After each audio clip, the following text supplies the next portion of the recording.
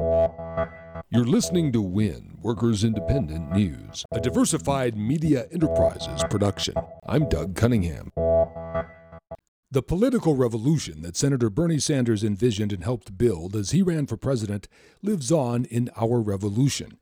Former CWA President Larry Cohen heads an effort by Our Revolution to build a winning mass political movement around working class issues.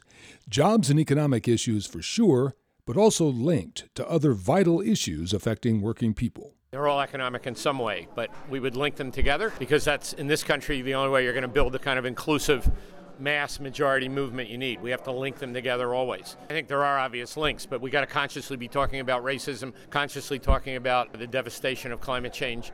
But yeah, the core is jobs. Cohen says to win support among working class voters, Our Revolution has to be rooted in issues that really matter to working people and make that obvious to working class voters no matter how they voted in the last election.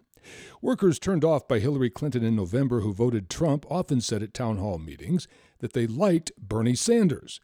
Cohen says that underscores the need to organize around strong worker issues and never back off those issues, even in more conservative small towns and rural areas.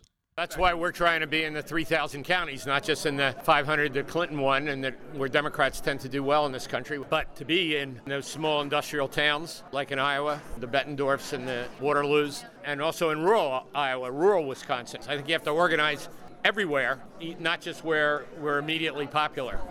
Workers at Nestle Logistics and Distribution Center in Georgia will be represented by the RWDSU after a union election.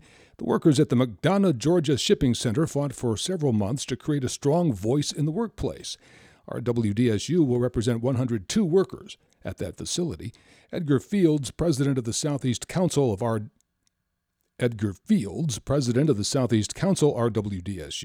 says neither union-busting efforts nor flood and gale force winds could deter these workers from defending their right to organize, and now it's our turn, he says, to fight for them.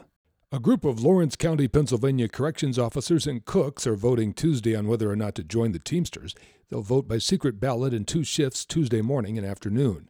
The Pennsylvania Labor Relations Board is conducting the election.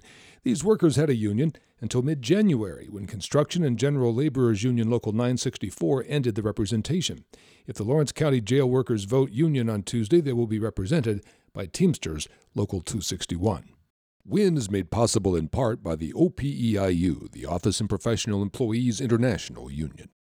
You've been listening to WIN, Workers Independent News. For more information, visit laborradio.org.